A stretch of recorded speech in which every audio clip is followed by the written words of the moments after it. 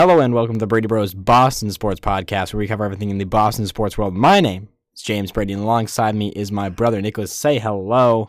Hello, everybody. We're doing it a bit different this time. Give me that intro. No icing. For the first time in 39 years, the Boston Bruins have won the Stanley Cup. He's in! Patriots win the Super Bowl! Brady has his fifth! Now it's time to add to your resume.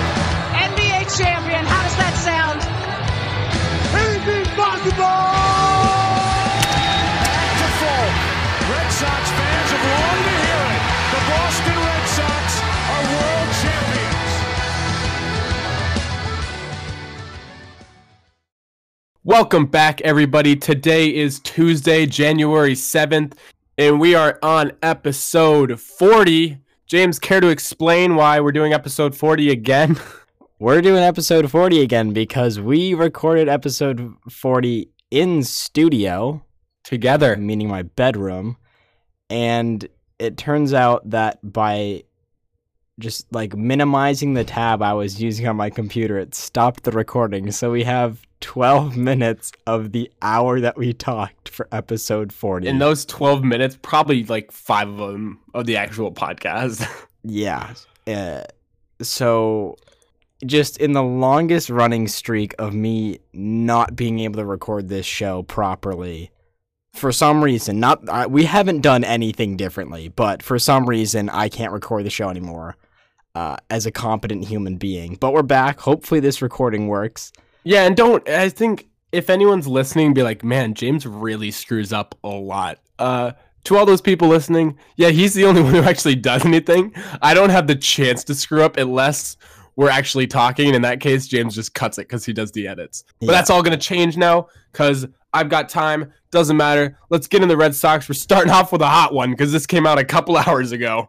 Yeah, so in just classic, I don't even want to know, I don't even know if to say Red Sox, Boston sports, New England I'd say Boston sports fashion. Today, the Red Sox got accused of stealing signs. And not just like during the season. This was during the playoff run in 2018 when they won it. Well, actually, if you read the article, Which I didn't because I just didn't want any more negativity in my life. So to break it down a little bit more instead of just joking about it. So the Red Sox were accused of stealing signs through the regular season, but basically the people that came out and said that, hey, the Red Sox, like, were part of the Red Sox organization and said, hey, the Red Sox stole signs, had no reason to believe, apparently, that they stole signs through the playoffs. So we can at least hold that with some integrity that, like, we made it through the 2018 playoffs on pure skill. But yeah, they were accused of stealing signs all of 2018. Unlike the Astros. Yeah. Yeah. Oh, there goes a home run. He's getting the heater right down the He's plate. getting a change up. But no, so all jokes aside, I didn't actually read the article mostly because I didn't want to. I know that sounds bad. But this was previous staff members who came out who like aren't on the staff anymore and came out and said this. Yes, and basically there's this big conspiracy that I'm not sure how much of this is confirmed, that Alex Cora was one of the masterminds of the 2017 sign stealing ordeal. If you remember, he was a bench coach for the Astros in the 2017 season, and he apparently brought his cheating ways to Boston and did the same exact thing. We'll have to wait they'll probably respond to this pretty quickly. I'd be surprised if we didn't have a statement from the team in the next day or two, and I'm sure it'll be all over the morning sports reports tomorrow. Regardless, we do have some roster changes as we can move on from that. Sam Travis has been designated for assignment by the Red Sox. We kind of broke this down last time we recorded. We'll go through it quickly again because we both had to look up what it was. Basically, he's placed on waivers, and if he's not claimed in 7 or 10 days or something, he's a free agent. So Sam Travis will not be rejoining the Red Sox unless for some reason he becomes a free agent and we re-sign him. A little disappointing. He was one of the brighter looking prospects, but this is all in way to make some roster space for a backup catcher, Kevin Plawecki. I believe I'm pronouncing that right. Coming from the Cleveland Indians, correct? Yeah, I think so. I just put his name in the document. That's it. Before the Indians, he was with the Mets for a couple of years, I believe. I don't see him getting a whole bunch of play time as Christian Vasquez really emerged as the top catcher for this team. As you can see, just breakout season for him in the batting category and him pulling most of the starts in general. And with the Red Sox dealing Sandy Leon earlier in the offseason, it makes sense to sign another catcher. Those are pretty much the only roster moves we have. Still waiting on some big names around the MLB in general, but as we inch closer, we are 2 months away from spring training. I don't exactly know when they start, but we're getting there, baseball fans. It's coming back soon. Yeah, and real quick, just thoughts on Sam Travis. I agree with you. I'm a little disappointed that he is leaving, but it makes sense if you look at it. We have a lot of talent now at first base with, I know I mentioned this last time in the podcast that you guys will never hear. I don't know if Steve Pearce is coming back. Haven't heard anything on that, whether he's retiring, signing another one-year contract, leaving the Red Sox, whatever. So we have him possibly at first base already. We have Mitch Moreland, who does a majority of the time at first base, but was dealing with some injury this season. And we have everyone's favorite ice horse, Michael Chavis, who I believe is traditionally a first baseman, who played some second base. He was playing that second base role with Pedroia out and us getting rid of Kinsler. But, so, I mean, it makes sense opening up the space at first base because Sam Travis was primarily a first baseman, making space for Kevin Plawecki, who obviously is going to do probably some of the catching, but with the year Christian Vasquez had last year, not surprised that this move is coming. And like you said, with Sandy Leon being dealt earlier, makes sense to bring in another catcher, but I'm not sure how much we'll really see of him this year. Anyway, that pretty much wraps up our Red Sox news. Like I said, we're getting there with baseball. In the meantime, we have the Boston Celtics to entertain us, who are currently sitting at 25-9, which is good enough for second in the East, and I believe third in the NBA, as I checked yesterday, so I'm not sure if that's 100% accurate. But they're definitely top 5 in the NBA for sure. In the East, we're sitting behind Milwaukee. And coming off a kind of disappointing loss last night against the Washington Wizards. Almost forgot the name. Almost said Capitals for hockey. But we actually went to see them last Friday. So that was January 3rd, I think. Yes. 3rd or 4th. January 3rd. Play the Atlanta Hawks. And again, this is stuff we've already touched on that you'll never hear because it never actually got recorded. So it's just us in a room talking to each other, basically. Yeah, how unfortunate was that if we actually had to spend time with each other?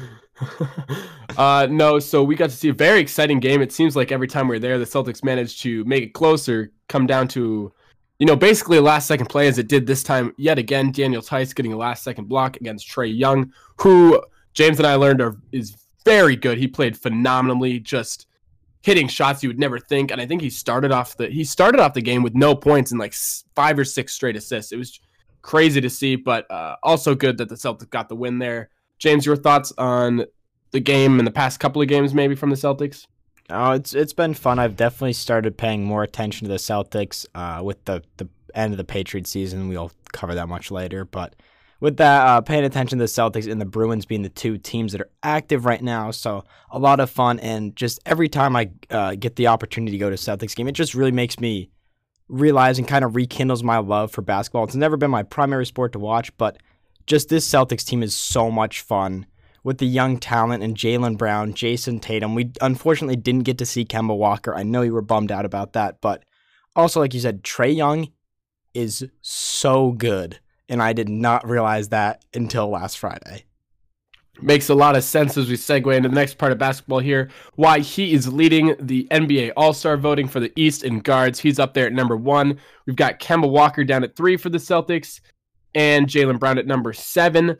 Maybe I don't want to say the biggest surprise, but one of the biggest surprises of this initial All-Star voting is Taco Fall of the Boston Celtics sitting in 6th with 110,000 votes for the front court in the East. So there's a chance I don't know if he can. Is he actually allowed to play in the All-Star game if he gets voted in? I have no clue. I don't know what his contract are in terms of because he's done time in the G League. I say done time like he's been in prison. Since he's played in the G League and the development leagues, I don't know if that obstructs your eligibility for playing in the All-Star game. I know there's NHL. We had a conversation about this. There's a big deal about eligibility for the NHL All-Star game due to some things that happened in the past, but I don't know. I suppose one of us could look it up for the next show, because I'm with you. Taco Fall, I was almost like laughing just out of kind of just joy, and it was funny though that this guy that basically just took the world by storm. Not even he's at Boston. UCF. Was that where he went to school? Yep, UCF. In March Madness, everyone was freaking out about this guy, how crazy he was, how good he was. So funny to see that he's sitting at 6th and like legitimately has a shot to be in the All-Star game as a rookie that doesn't play that much in the NBA. Beating out guys with names like Andre Drummond, jeez, I butchered that, and Gordon Hayward, who is sitting at 8th for front court. Jason Tatum's also up there in the All-Star voting, as he should be, at 5th, just above Taco Fall. Yeah, we should definitely look that up for next time, and especially as more of these votings come out to see, this list of the top 10, I don't know what they actually take. There's no way they take 10 guards. They might take 10 front court people. I don't know how it actually works. It would be interesting to see as we get closer to that All-Star game, where he ends up falling. And I think it'd be phenomenal to see him in the All-Star game. Oh, I would love it. I think the world would love it. I think that everyone there would really enjoy it. It's, like I said, Taco Mania. It's really, really fun. And I thought that it was just kind of the Celtics fans that, obviously us being from Boston, supporting the Celtics, you see a lot of stuff in the media, social media especially, like everyone loves Taco Fall. And I thought that was just like a Boston thing.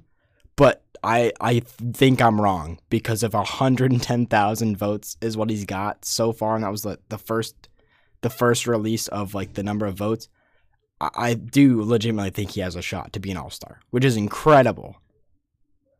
Yeah, just to be thorough here in the West, LeBron James and Luka Doncic respectively leading the front court and the guards for the All-Star voting. James Harden, Damian Lillard, Steph Curry, Russell Westbrook up there for the guards, Anthony Davis, Kawhi Leonard, Paul George, Karl Anthony Towns up there for the front court.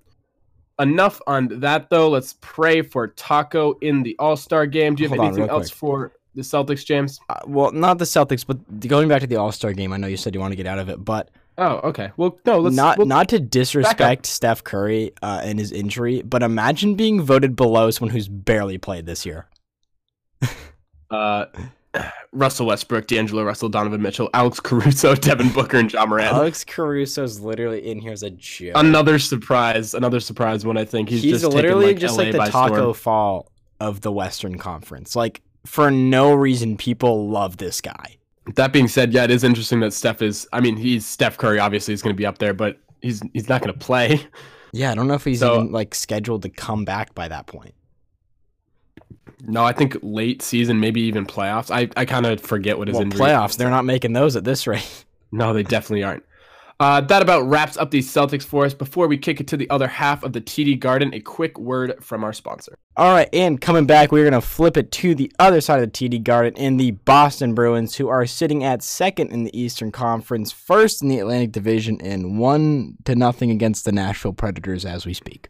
Currently right now. Is it open another tab for you as well? No, because I think my computer might explode, so it's on my phone. I was going to say, I keep swiping between it, but they're... Yep, the Bruins, of late, the struggles have continued, especially in overtime and shootouts.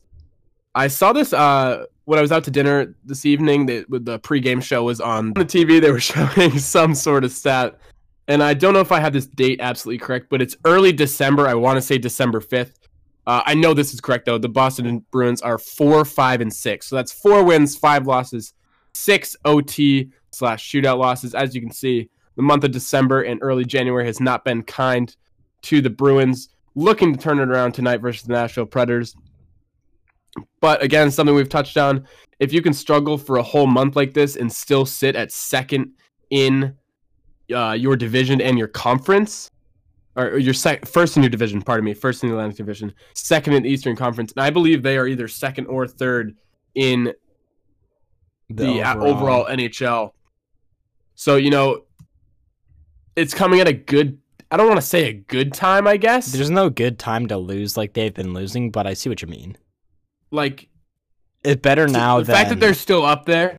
Yeah. And I'm pulling up the standings right now if the page will load. Yeah, they're currently tied in points with the Blues for third in the NHL. So, I mean, they're only 4 points behind Washington for the first spot in the NHL. You're looking at, I don't know, the fact that you can struggle this much and still be so good is incredible to me. David Pastrnak still leads the league in goals, just scoring what I believe is his 32nd goal earlier tonight. Brad Marchand and him both up there in points.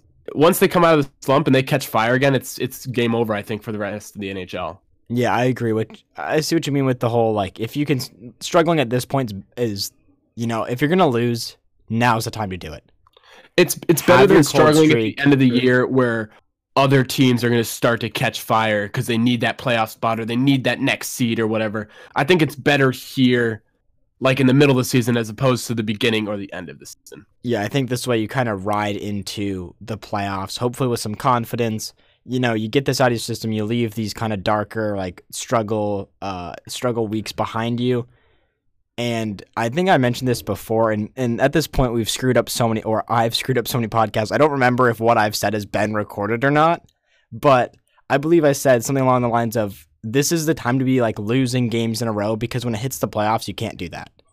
You just can't do that anymore. So get the losing out now.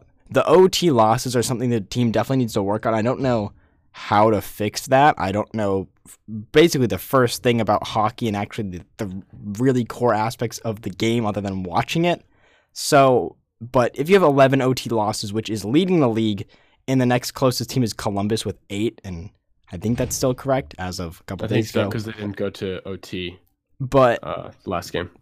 If you're playing the best teams in the league in the playoffs, you're going to have overtime games, and if you can't win them, forcing overtime means nothing in the playoffs. Yeah, you don't get that extra point in the playoffs. You still lose that game, and that's what matters at the end of the day, I guess. But, we're 0-6 in shootouts. They still yet to win a shootout. The second worst team in shootouts is 0-2 with the, who are they here? Columbus Blue Jackets. So the other teams who haven't won shootouts this year are teams like the Detroit Red Wings, the Ottawa Senators, the Los Angeles Kings, teams that are literally the bottom of the league.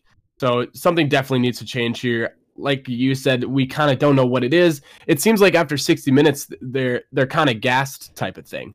Like they don't have that extra. Even though overtime is only 5 more minutes, it seems like that. And then, I mean, maybe we're just not great at one-on-one scoring with the shootout. I don't know. We can't speak to that, as we don't know the dynamics of hockey as well as we know other sports, but something I'm sure that they are talking about within the organization.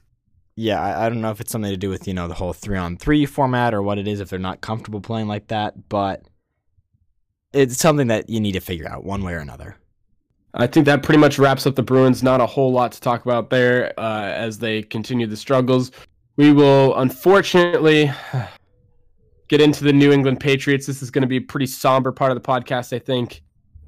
I don't know what you really want to talk about here, James. We have 3 games to cover, or since we've last put out an episode. But I mean, let's address the elephant in the room. They are no longer in the playoffs, and I'm just going to let you take it from there. We can back up a little bit if you want to. All right. So just for the sake of being thorough, I'll probably take like 2 minutes here and go over the Bills game, then the Dolphins game, which were week 16 and 17. And then we can talk for maybe a couple of minutes about the Titans game if you want to, because honestly, I don't want to talk about it that much. And then I think we bump it to like a full playoff picture. Yeah, or we can maybe talk about it more in depth. It's still pretty fresh in the head. It hurts. Anyways, but going back to the Bills game, the Patriots won 24-17 the Bills game week 16. And it's unfortunate because I thought this was honestly the best game the Patriots had played all season. I thought this is the spark. This is them getting real for the playoffs. Buffalo, a playoff team at that point. We talked about playing that late for the AFC East. Not typically a thing the Patriots do, but there were moments where I really did feel like I saw an older New England Patriots team that I felt a lot more confident about at that point. There was a couple times where just Brady got the ball, offense, marched down the field, put up 6 points, which has been a really big issue for this, or was a big issue for this team this year, was being able to score touchdowns, getting into the red zone. Not great conversion percentage, I believe is what it's referred to, scoring in the red zone. Moving forward, Dolphins game, Patriots lose 27-24. Patriots lost to one of the worst teams in the league. It sucked. We were there. Being there was fun. Nashville just scored a goal. And live updates from the Brady Bros Boston Sports live Podcast. updates that don't matter. But anyways, we were there. Being there, the atmosphere was really great. Losing sucked. And super cool stadium. Yeah, super cool experience. The game, the end result, I shouldn't say the game, the end result sucked. But let's put it, I like to put it this way. Terrible game for the Pats. Good football game to watch because it was back and forth. Yeah, if that was like the Kansas City Chiefs, I wouldn't have been mad. Because that's a great football team that you're losing to, but exactly. We lost to the Miami Dolphins. Anyways, so that definitely hurt. Patriots lost on a bye week, so instead of watching them this weekend, we got to watch them lose last weekend. So that was really unfortunate. This can kind of bring up a bigger discussion if you want to talk about the Titans game real quick. But what's up with Belichick or Brady playing / coaching against teams that have former Patriots on them? The Dolphins having the previous defensive coordinator Brian Flores, the Titans having previous Super Bowl champion with the Patriots. Oh, the goal got revoked. My bad. Another live update. Goal got revoked for Nashville. We're back at 1-0 Bruins. But Mike Vrabel being a former Patriots Super Bowl champion, is this a thing that we should be concerned about looking forward? Because there are stats that Bill Belichick historically does not coach Super Bowl against people either in his coaching tree or players that he's had before. I mean, it makes sense, doesn't it? Because was Belichick the head coach for, or was he higher up than the people that like he's coaching against now? I think, well, he was the head coach, whereas like Flores was just a D coordinator, or Vrabel was literally just a player. Okay, to my point though, it's when it comes to the coaching battle, like you saw in this wild card with the Titans, Mike Vrabel has the advantage? So, pardon me. The advantage of knowing how Belichick thinks, whereas Belichick only knows him as a player. And same with Flores. Was that the Dolphins coach? Yeah, correct? He only knows him as a coordinator. Flores, exactly. He only knows him as a coordinator. He doesn't know how he thinks as a head coach. So in that respect, I think it's kind of a leg up for these opposing coaches. That being said, if we're going to say that Belichick is one of the greatest coaches of all time, and I definitely still think he is, don't point fingers at me there, but you know, you do need to be better, even if they do have some sort of it. You need to pull some magic out of your hat, pull a rabbit out of the hat, do whatever you have to do to win the game. The game in general, I wanna start by saying Brady looked pretty good. Brady looked really good in this game. He made some very nice passes. There were a couple of drop passes. A couple were on those receivers. A couple were a little bit little high, little to the left, whatever it might be. And I think it comes down to this. When you're playing Tom Brady, you are very lucky if he makes one mistake during the game. Brady made that mistake, and unfortunately, it came in the fourth quarter. That was arguably the only mistake he made all game. Are you referring to the pick six? The pick six, yeah. Yeah. I mean, that's with, 18 seconds left, though? It was some very short amount of time. No, wasn't there like a minute something? Was there? I have no clue. I don't remember when it happened. I might be wrong. I thought it was very late game, though. Like that. I thought they had time to... Well, no, you're right, because they picked it off, and then we had like 9 seconds or something on the kick. So You're right. It did come very... I mean, and you know, maybe that's part of it. You're trying to make a pass that normally you wouldn't try to make if you weren't down a touchdown with 30 seconds left or whatever it was. But something we say on this podcast a lot: credit where credit is due. Props to the Titans for hanging in there and giving us a game. I do think now that you bring up the coaching thing, it was a kind of unfortunate draw, and if you want to bring it all the way back to week 17 in Gillette, goodness, I can't even talk right now. Against the Dolphins, you win that game. This isn't even an issue. So if you really want to do that, but then you get into the what could have been, woulda, coulda, shoulda, that type of thing, and that's not a great way to think about in terms of sports. I'd like to hear your thoughts, because we pretty much didn't talk about the game. Like, it ended and we were just like, all right, you want to just do anything else other than this? Yeah. I don't know. You brought up some really good points with the whole like Belichick definitely doesn't have an advantage. These other people. Yeah. Thank you. I think it's a very great point. And I'm not even a football guy. Something that I hadn't thought about really. The one thing that really like highlighted that to me was there was a sequence where the Titans were going to punt with about 4-ish minutes left, and Mike Vrabel first drew a delay of game penalty, and then a false start penalty, and then finally punted the ball. But if you looked at that sequence, that 4th down took about a minute off the clock, and that is something Belichick did against the Jets previously. And you could see that Vrabel knew all of Belichick's antics with that move. That was something that only Bill Belichick would ever do, and Vrabel used it right against him. Like you said, got to give credit where credit is due. The score, yeah, it's one of those things, like, as a fan, I was like, are you serious? Like, this shouldn't be allowed, da-da-da-da-da. But, like, again, if that was the Patriots, dude, I would have been like, that's just the rules, knowing like, how to coach the game. Exactly. Great job. Like, so it's one of those things that you hate when it's used against you. But if, like, your team were to do it, you wouldn't really say anything. Because it is kind of a gray area. Like, I know Belichick used it, but, like, I'm kind of biased right now, I guess, because it was against the Patriots. But you see what I'm saying. The way I see it, though, this game, I don't really view the score as a true reflection of how the game went. I do believe the Titans won 20-13.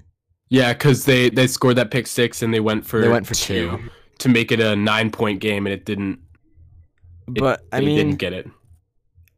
The way I see it, this game was 14-13 Titans, and you're talking about the Patriots needed literally a field goal early in the game or more points earlier in the game, and they had that opportunity. They literally had a drive where they were on the 1-yard line, ran 3 plays, didn't get in the end zone, had to settle for a field goal. I mean, that's the difference in this game. Yeah, and I don't know. I definitely wouldn't make a good NFL coach. I'll tell you that right now. I don't care what the time is in the game. I don't care if it's your first drive or your last drive. I think the playoffs, the person who wins is the person who scores more points. That's pretty obvious. So I think you got to risk it and go for it there. I think you got to trust in your defense, and I guess Belichick just didn't at that point. I mean, Derrick Henry demolished. Derrick Henry threw us like a knife through butter. Was not even funny. No, but anyways, we will bounce it forward. I think if you have any last thoughts on that, feel free to throw them in. But who are the other 2 wildcard teams in the AFC again? I forget. I was trying to Bills think of them earlier. And Texans. Texans move on in overtime. Yeah, I remember. I know this is easy to say now, but thinking about it in the whole coaching thing, we got a pretty unlucky draw, I guess, with the Titans. Honestly, Bills would have been a tough matchups we could have had. Bills would have been a tough matchup, but I mean, hindsight's 2020, so like, it's hard to say looking back now. I think we zoom out a little bit. Let's go full league. We are into the conference semifinals now. We have, correct me where I am wrong, Bills. Nope, Houston. Already wrong. Houston, Baltimore, Chiefs, Titans. No, I believe that's wrong. Titans should be playing the Ravens because they're the lowest seed. Yeah, no, you're right. You're absolutely right. I'm just gonna. You want to do this part? You want to do this part? All right. So the Houston Texans will be playing the Kansas City Chiefs, the big boy Andy Reids, whatever you want to call them. The Tennessee Titans will be playing the Baltimore Lamar Jacksons, not MVPs. But those games being in Baltimore and Kansas City respectively. Bouncing over to the NFC, we have the underdog Vikings at the San Francisco 49ers, and the Seattle Sea Chickens lost Super Bowl 49. You should have run it, you idiots. At the Green Bay aren't really 13-3 Packers. Okay, and your next question here in the document is, who do you want to make see? Classic you, stealing my question. Literally, you cannot talk. I can't talk right now. Who do you want to see make a run for or win it all, and why? And I'm just saying, dream scenario right here. Stick with me. Seattle somehow beats the... Well, no, I think they have a pretty good shot at being the Packers. Yeah, I do. I agree with that. And this is going to give away some stuff because I'm kind of predicting. Then I think I want them to go on and beat the 49ers. Yes, I think the 49ers are going to beat the Vikings, even though the Vikings are kind of a team I want to see make a run. Go to the Super Bowl. They literally re-signed Marshawn Lynch, right? I think I see where this is going. I hope Pete Carroll and his stupid gum-chewing personality gets in the same scenario and they choose to pass again. Like that's dream scenario. Like if that happened, I almost would get over the Patriots losing. My dream scenario is they get in the same situation. He runs it this time like Marshawn Lynch just gets stripped and the ball comes out, and then they run it back to lose the game. Yeah, Pete Carroll literally can't get a playoff in the one. Other dream scenario, and now I'm just spitballing here. Chiefs somehow make a run. I don't think they're going to I don't think they'll make it to the Super Bowl either. Chiefs somehow make a run. And when the coach wins, they pour the Gatorade on him? Yeah. But it's Andy Reid, so when they go to pour the Gatorade on him, he just opens up his gullet and swallows the whole thing. All of it goes down. Enough jokes. I was going to say that they go to dump and it just comes out slowly because it's just barbecue sauce creeping outside. Anyways, so realistically, that was 2 minutes of utter garbage. I think the AFC just looks so much stronger here. But if we're going just dream scenario straight up, I'll take Vikings, Bills, the Texans and the Vikings, because I think those are just two teams that aren't gonna make it. I'd love to see the Vikings win it all. I think they deserve to win. I just don't know that Kirk Cousins can get them there. But realistically, who do I think is going forward? I think I'm hoping the Chiefs. I really don't want to see the Ravens, because I don't want to hear about the Ravens. I don't want to hear about how Lamar Jackson's the best quarterback ever because he can run the ball. All right, Colin Kaepernick was great because he could run the ball, and you guys all gave up on him because he took a knee, okay? This is going to get oddly political, but okay? So I'm just saying, someone's done it before. Lamar Jackson isn't the first person to do it. But no, I'm hoping it comes down to like Chiefs. I wouldn't mind seeing the 49ers because Jimmy G would be cool, but Chiefs and Vikings, I think, would be a cool matchup. Realistically, I don't see the Vikings making their way out of the NFC easily. I think best case scenario for the Vikings, if I do want to make it out, they're going to have to obviously beat the Niners. I think best case scenario, though, for the Vikings is if the Packers win this weekend, and then absolutely. I think the Vikings, to see your rivals, that would be a divisional game. But I mean, you put Kirk Cousins against a division rival for a trip to the Super Bowl on the line. I mean, as long as they're not playing on Monday night, man, he's got a shot. I don't know how he's gonna do it. We're playing in prime time. It's like literally everything. Well, Kirk Cousins is good when he's not playing on prime time against a bad team on a turf field that's inside with the wind blowing south. Every game now is a primetime game, like it's the playoffs. My personal is whoever wins the Vikings 49ers game, I'm okay with either of those teams going to the Super Bowl. AFC, honestly, I hope the Vikings or 49ers win the Super Bowl. Bills maybe just so we see what happens with Bills Mafia. Bills aren't in the playoffs anymore. Oh, shoot, they aren't. No, dude, that makes sense. I am so bad at football. This literally isn't a bit. Nicholas is just stupid. No, this is bad. Okay, then I literally want no one from the AFC to even see the Super Bowl, and I know that's not possible, so it sucks. I wouldn't mind seeing Kermit the Frog. No, so I want whoever wins the match of the Chiefs-Texans game and whoever wins the match of the 49ers-Vikings game. Yeah, honestly, I don't care if anyone in the NFC wins it because I don't have to worry about that. Like I don't have a vested hatred in almost any NFC team except for the Giants, but I have no outstanding problems with any of the playoff teams. With the Eagles gone, I mean, I hate the Packers, so I guess I don't want the Packers to win.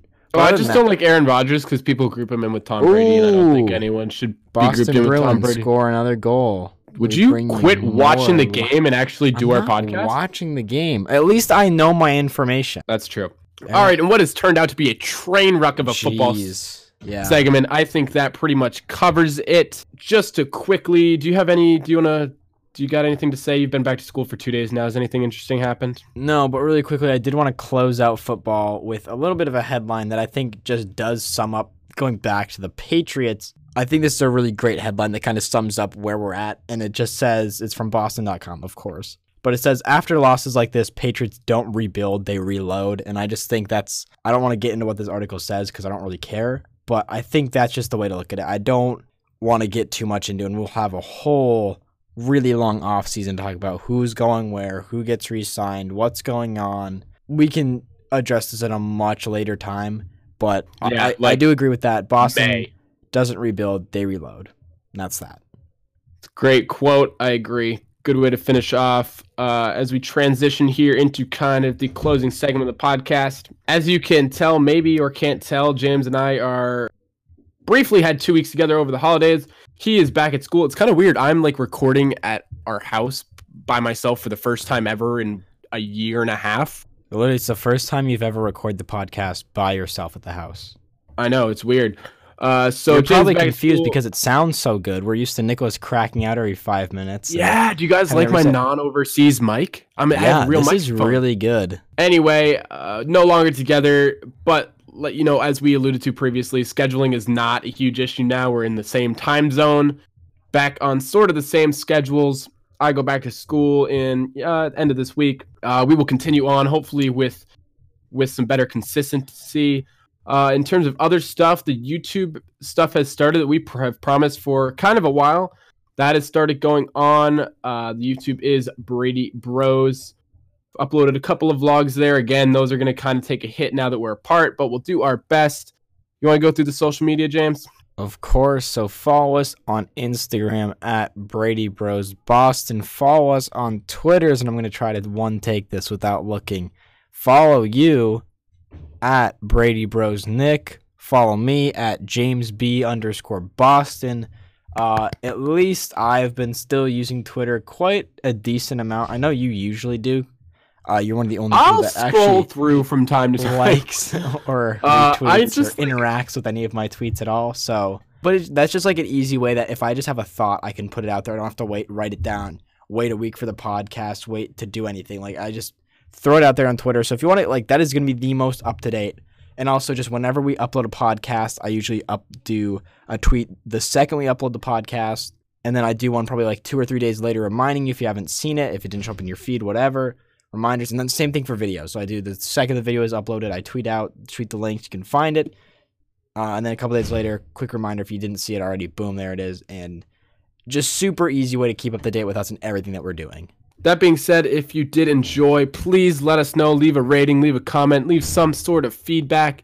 It could even be as simple as, responding to a tweet, responding to the tweet of the show, or even better, rate us on whatever platform you are listening to. We really do appreciate all the support. One more thing. You already said socials. You got one more thing. James has one more thing. So please do leave a rating, leave a comment on whatever platform you're listening on. It really does help us, get our show out there. But to get our show out there, why not tell a friend? You know what? If we're all fans of Boston sports here, tell a friend. We'll get the word out there. Maybe this show will actually be something one day. But James, what if I don't have any friends? I know how that feels. Don't worry. On that disappointing note, thank you guys so much for listening. We really do appreciate it. We will be back at you. Be at Words your are house hard tonight. Oh man, what a ride this episode has been. Thank you all so much for listening. We will see you in the next one. See ya.